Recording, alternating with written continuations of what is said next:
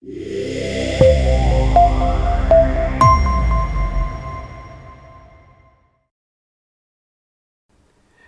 is a workshop on spiritual warfare.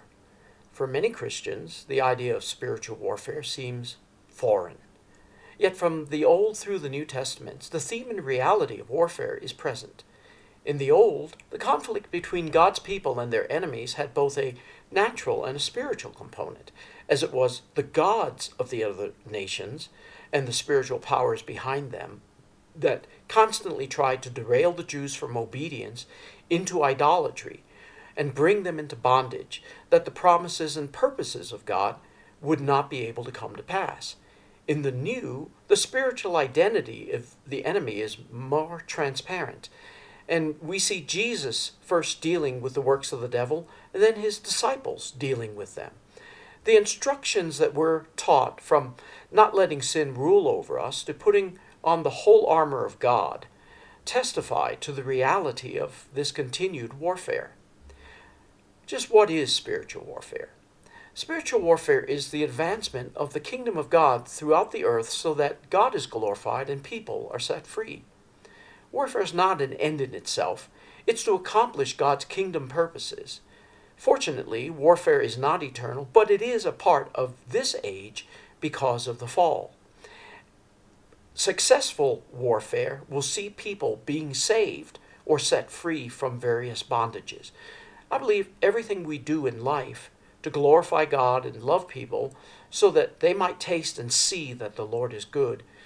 Every time we pray for others according to God's will, when we introduce them to the Savior and they're gloriously saved, it falls very broadly under the rubric of spiritual warfare.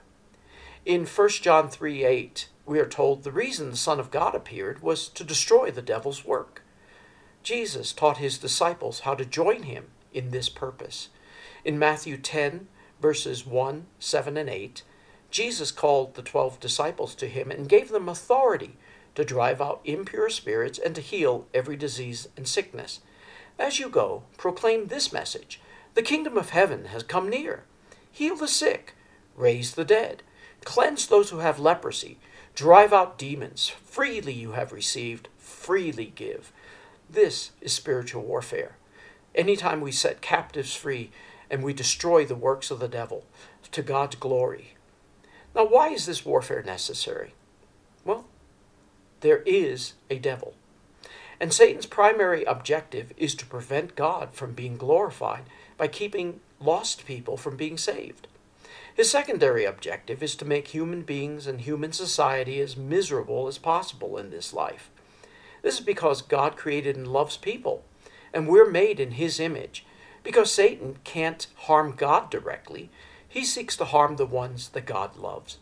But perhaps Satan's ultimate goal is to try to prevent or at least delay the hour of his own judgment. Now, there are 4 levels of spiritual warfare. The first and the most basic is the personal ground level warfare. This is the arena of healing and victory over individual pain, trauma, lies, bondages, personally and for other people. The issues are the same. Personal warfare are things that apply to us and our freedom in Christ, and ground level I use to very broadly talk about ministry to others to set them free. It involves getting free from habitual sin, and if we're not free from this, we're not able to take others into freedom. We can only take them as far as we've gone.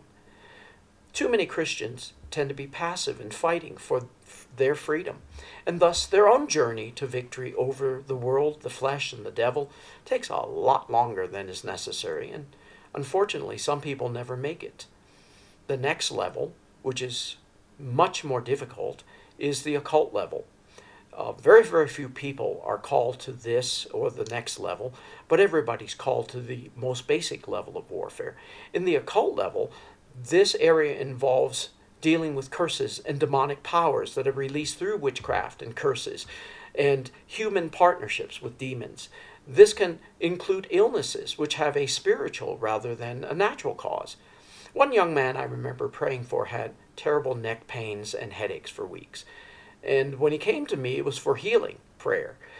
And the Lord told me, as he was talking to me, that this young man was a pain in the neck to his own pastor. Now, I asked him a few questions and discovered that this was indeed true. I instructed him from the scriptures, and I led him into a time of repentance. And after he was done praying, he said all the pain, which was an 8 out of 10 that day, was totally gone. This is an instance where all of that pain was not due to a medical reason, but it was due to his stubbornness and his rebellion that the enemy was able to come and harm him. Then there is the strategic level. And here we deal with the powers that rule over geographical areas, ideologies, and over the 7 mountains of society.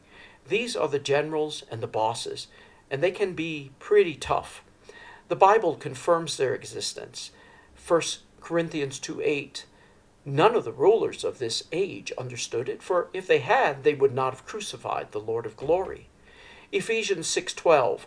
For our struggle is not against flesh and blood, but against the rulers, against the authorities, against the powers of this dark world, and against the spiritual forces of evil in the heavenly realms. Colossians 1:16. For by him all things were created that are in heaven and that are on earth, visible and invisible, whether thrones or dominions or principalities or powers. All things were created through him and for him. There are a few principles for success in warfare. First, make sure that you are in proper relationship with God. Don't just go to church. Don't just know things about God, but make sure that you really are introduced to the Lord Jesus Christ as your personal Lord and Savior. The second is to confess all known sin. Ask the Lord to search your heart and reveal things that perhaps you've overlooked or maybe you're unaware of. Seek healing for all persistent sin patterns. If there are sins that you can't get rid of, don't make excuses for them. Don't accommodate and say, well, God's going to forgive me for this. Look for those and ask the Lord for people to minister to you in prayer and get you free. That is entirely possible, and that is the privilege of spiritual warfare. Next, allow trusted others to read your spiritual thermometer. Ask God for people who love God and who love you, and who will pray and speak the truth in love to you, that you can be accountable to them for the decisions that you're making before the Lord. You know, the higher God calls you in leadership, the higher will be your standards of holiness. Determine right now, wherever you are, that you're going to walk in humility, in obedience, in purity, and in holiness. Then put on the whole armor of God. You know, soldiers that are unequipped for battle, they don't have their armor or their weapons, they don't tend to fare very well in a battle. Make sure that your armor is on every day. And then have a renewed mind to know the Lord and his ways. In Romans 12:2, we're told, do not conform to the pattern of this world, but be transformed by the renewing of your mind. Then you will be able to test and approve what God's will is, his good, pleasing, and perfect will. Psalm 25:4, show me your ways, O Lord, teach me your paths. We've got to grow in understanding who God is and what he desires. Now, what are the things of primary importance to God? The things that are on his heart.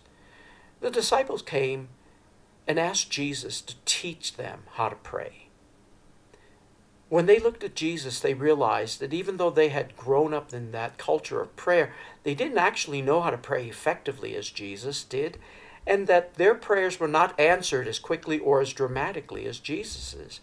And so in Matthew 6, verses 8 to 10, Jesus instructs them and says, therefore do not be like them, that is, the Gentiles, for your Father knows the things you have need of before you ask him. In this manner, therefore, pray, our Father in heaven, hallowed be your name. Your kingdom come. Your will be done on earth as it is in heaven. Only after praying for these things would come the requests that pertain to our needs, which the Father already knew about. This was a transformative mindset and worldview shift for the disciples. This was how Jesus prayed. And basically, Jesus is telling them, it's not about you, it's all about Him. Spiritual warfare is not about us. It's not about our comfort and our ease. To put ourselves out in that place of warfare, to see others set free, is to align ourselves with the glory of God, then the desire for it to manifest in our lives and the lives of others around us. If we put God first, God will surely remember us. If you take care of the things on God's heart, He will take care of the things on your heart. This is a truth that we come to in the renewing of our minds. This is the way Jesus thought. When we think like Jesus, we begin to be conformed to our Savior. And that's the time when God can use us to accomplish His works upon the earth. Now, if we want to be like Jesus, we have to take a look at the importance of worldview. It's important. We've got to truly understand and conquer in spiritual warfare. We're going to need to address our worldview. We all have one. For most of you, leaving the United States and going to another land and living there for a while among the people will bring a clash of worldview. Now, the dictionary defines worldview as A, the overall perspective from which one sees and interprets the world, and B, a collection of beliefs about life and the universe held by an individual or a group. Now, our worldview in the West contains all kinds of presuppositions of reality that we bring to our understanding of what is, that informs the way we think and even how we think. None of us comes to the Scriptures as a blank slate. We come and we bring our worldview and we interpret what the Scriptures is saying according to our understanding. And our differences in environments and education, experiences, culture, it affects our beliefs about reality and how we understand what we're processing. This diagram will show us that our experience gets filtered through various grids. We see on the left, all the things that happened are filtered through our beliefs, and then further filtered through our experiences, and then our understanding of what those experiences means, and then through our fears or our desires, until we come to that place that we call reality, and it's personal for us. A worldview is both unconscious and pervasive. It's unconscious because it's so pervasive in us, and consequently, most of the time, we're not aware of why we interpret our experiences as we do. Our worldview resists change because it is unconscious and unexamined. And when we're with people with the same worldview, then it just continually reinforces to one another that this is what reality is. Until we are around people with a different worldview, who come from perhaps a different culture, do we find that there are other ways of seeing things, and perhaps their way may be more right than the way we see things. Most Christians have lost the connection that events can be caused by the spiritual world impinging upon our here and now. What in another age might have been perceived as spiritual problems, maybe God wanting to get our attention, are reduced to things like, it's sickness or mental illness, medical problems, or it's Mother Nature. Because we don't see the spiritual causes, we don't actually believe in spiritual solutions. There's a missionary family that began their ministry in Mexico. Some weeks after they settled into their village, their son became sick. Numerous visits to the doctor, including specialists in Mexico City, did not help. The boy kept getting weaker, and the doctors finally said, there's really nothing we can do. In desperation, the father locked himself in a room, and he wouldn't come out. He continued to fast and pray, and he barely slept for days, seeking God for his son's life. And after some time, the Lord spoke, and He said, your son has been cursed by a witch doctor. Now, the missionary never believed in such a thing. He didn't believe in witch doctors or curses, but he was desperate. His son was dying. And so, as he sought God and he heard God, he began to ask God what he was to do. And as the Lord showed him, he prayed, and he did. And when he finally felt released in prayer, he left the room and he discovered that his son at that time, that very moment, was healed. Now, what he discovered later was that there was a neighbor that died at around this very same time. And other neighbors told him later that that man was the local witch doctor. Similar kinds of stories abound among veterans on the mission field. In John 12, verses 28 and 29, we see a very good example of worldview. Jesus in the midst of a crowd when he begins to pray. Now imagine this is a contemporary crowd with both evangelicals and charismatics. Jesus prays, "Father, glorify your name." Then a voice came from heaven saying, "I've both glorified it and will glorify it again." Therefore the people who stood by and heard it said it thundered. Others said, "An angel has spoken to him." Now, both groups heard the Father speak to Jesus, but they processed it through their worldview and they came up with a very different truth. An evangelical who might not believe the supernatural signs or for today could easily say, "Well, I heard something, but it sounded like thunder." A charismatic might say, "Yeah, it sounded like a voice. I think an angel spoke to him." And both of them, in their understanding, would be absolutely sure that that was the reality. But what was interesting is that neither group actually accurately identified what truly happened. This speaks to the limitations of our experience and our understanding and knowledge.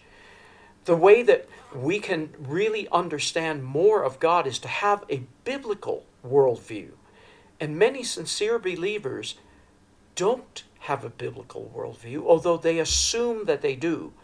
And sometimes, if you have time, take one of these courses or these quizzes on biblical worldview that you find on the internet. That may be very, very eye-opening for many of us.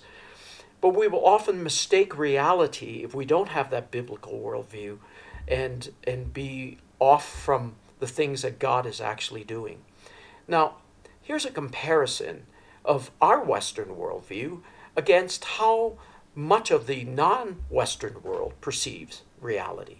In the Western view, you have God, the angels, faith, miracles, the devil, and demons, and they belong to a transcendent realm. They're invisible, they're high, and they're really above the earth, while animals, the senses, the natural world, science, and technology, this is what's immanent in the world. These things are normal, and these are the things that we can interact with. The transcendent realm, where God and the angels live, that's not really something that anybody accesses. These separate categories form what we call the sacred secular divide. And these realms are compartmentalized. They don't interact with each other. They don't, in any way, shape, or form, touch one another. And this view has its beginnings not in the Bible, but from the Enlightenment, from the philosophies of men. And there is an excluded middle in Western thought. Meanwhile, in the traditional non-Christian view, we find all of these things being included. But they don't compartmentalize things. They're viewed as a continuum, and everything interacts with each other. So that God is not just limited, and angels are not just limited to something that's unknowable, but can actually appear and interact with people today. There are parts that the West excludes that are understood as reality in that continuum. The ghosts and witches and sorcerers, witchcraft, magic, the evil eye, blessings, curses, amulets, etc. These are all kinds of things that are discounted as superstition in the West, but really are realities to much of the world, and they have power to harm people. Many missionaries have encountered the realities of these things in their ministries. This worldview is both holistic and intuitive. And the Western mission has been preoccupied by theology at one level and technology at the other. And it seems that that's what we specialize in, either the theology or the technology, of which medicine falls into the technology side.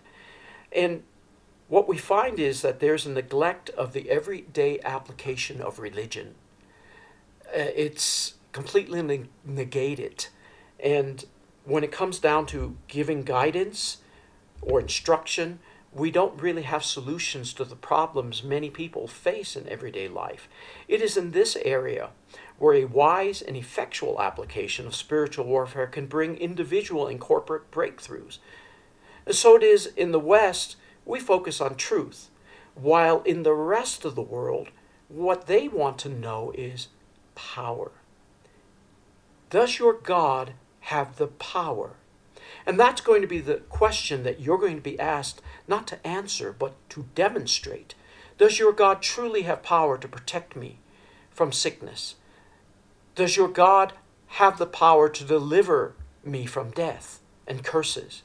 Don't just give me a word, prove it.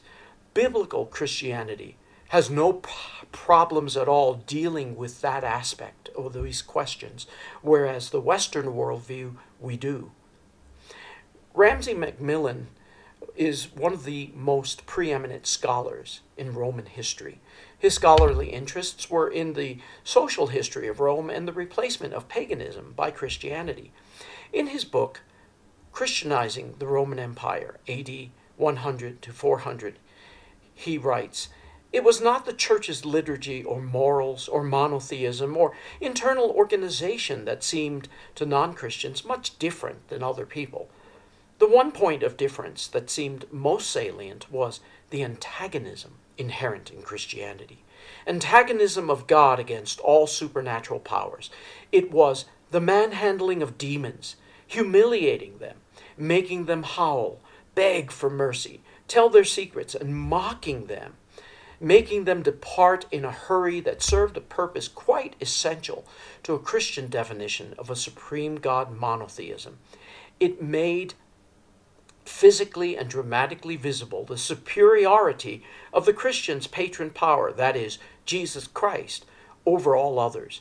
Non-Christians were won over to the church through miraculous demonstrations, head-on challenges of non-Christians to a test of power, head-on confrontations with supernatural beings inferior to God, and a contemptuous dismissal of merely rational paths toward the true knowledge of the divine."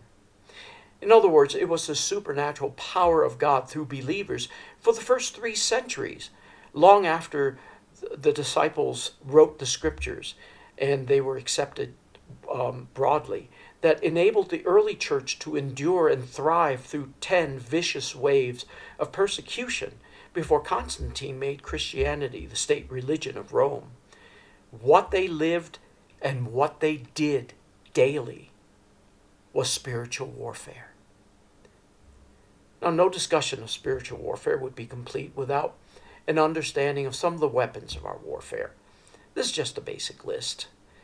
It's not comprehensive, but it is important as we look at these weapons to listen to the Holy Spirit about how to apply these things instead of just looking for a formula.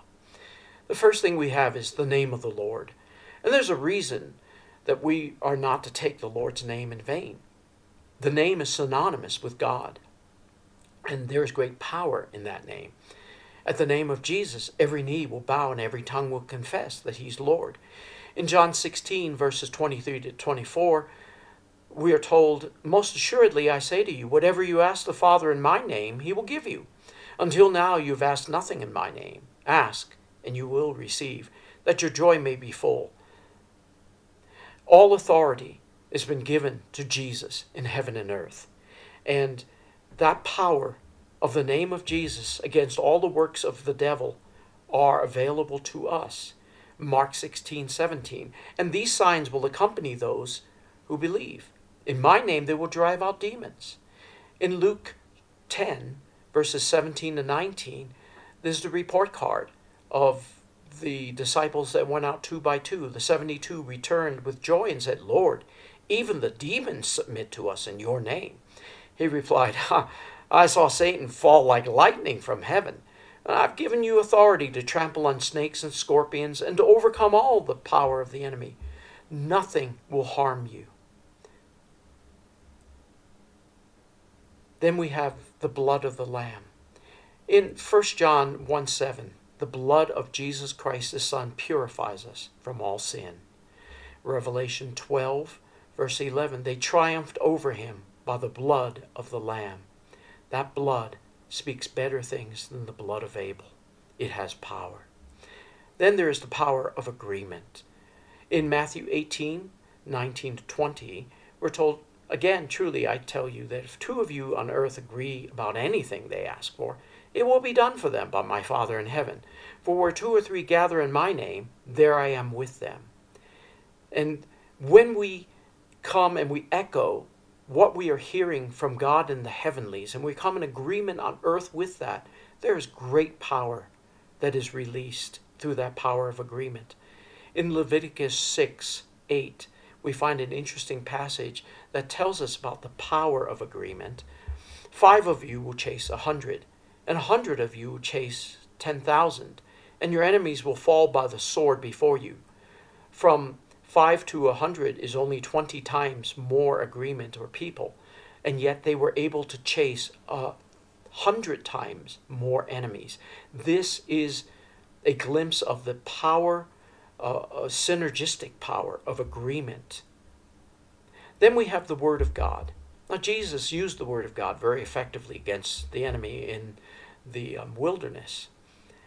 It is written, and Jesus would speak the Word of God, and that just shut the devil up.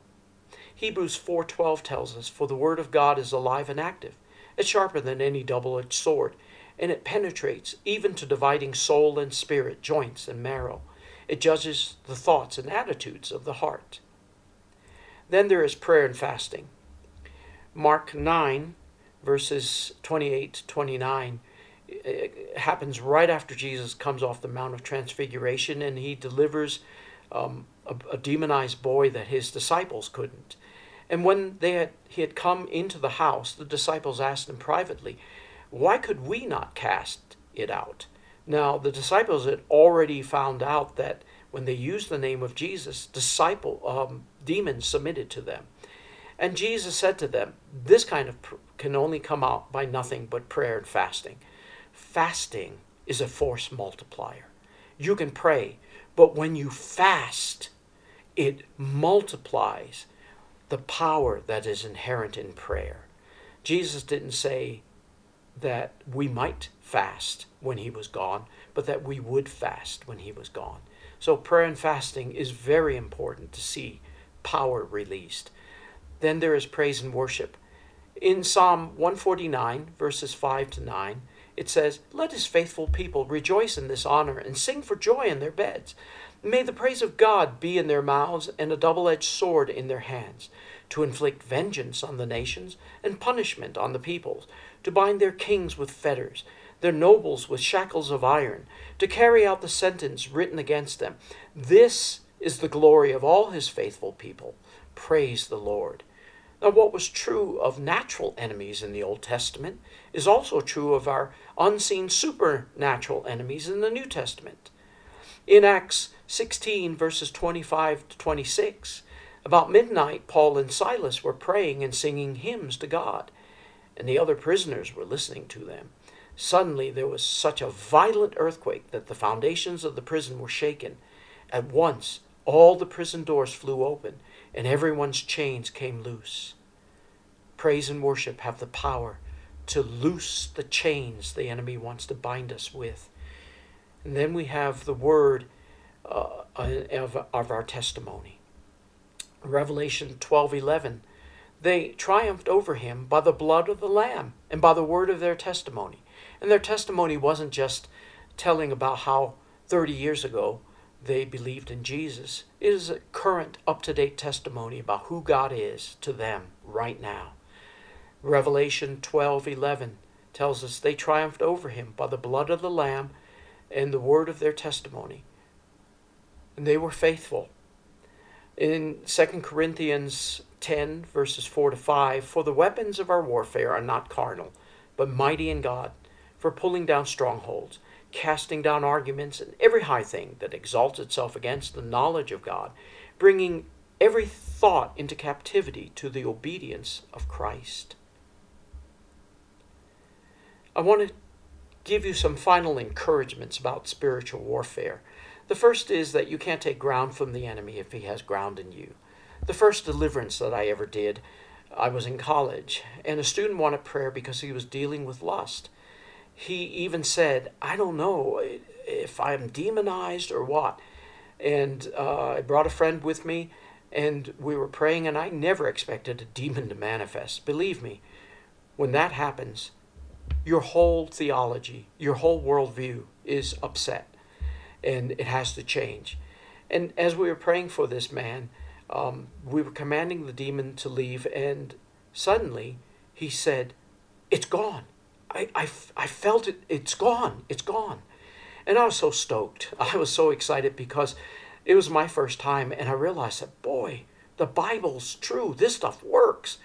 And it was years later that the friend that had come to pray with me confessed that when we commanded the demon to leave, that the demon actually jumped from the man we were praying for onto him because he also shared the same problem with lust. And that he said that the problem for him got worse afterwards. Now, he had graduated a couple of weeks after that prayer time, and we didn't actually keep in touch as much after he parted. And he told me when we met years later that he had struggled for many years against this lust. The enemy will take any advantage he can. Don't leave any open doors. Aim to be a thermostat, not a thermometer. Thermostats regulate the ambient temperature, and thermometers merely reflect it. Be active in setting your spiritual temperature.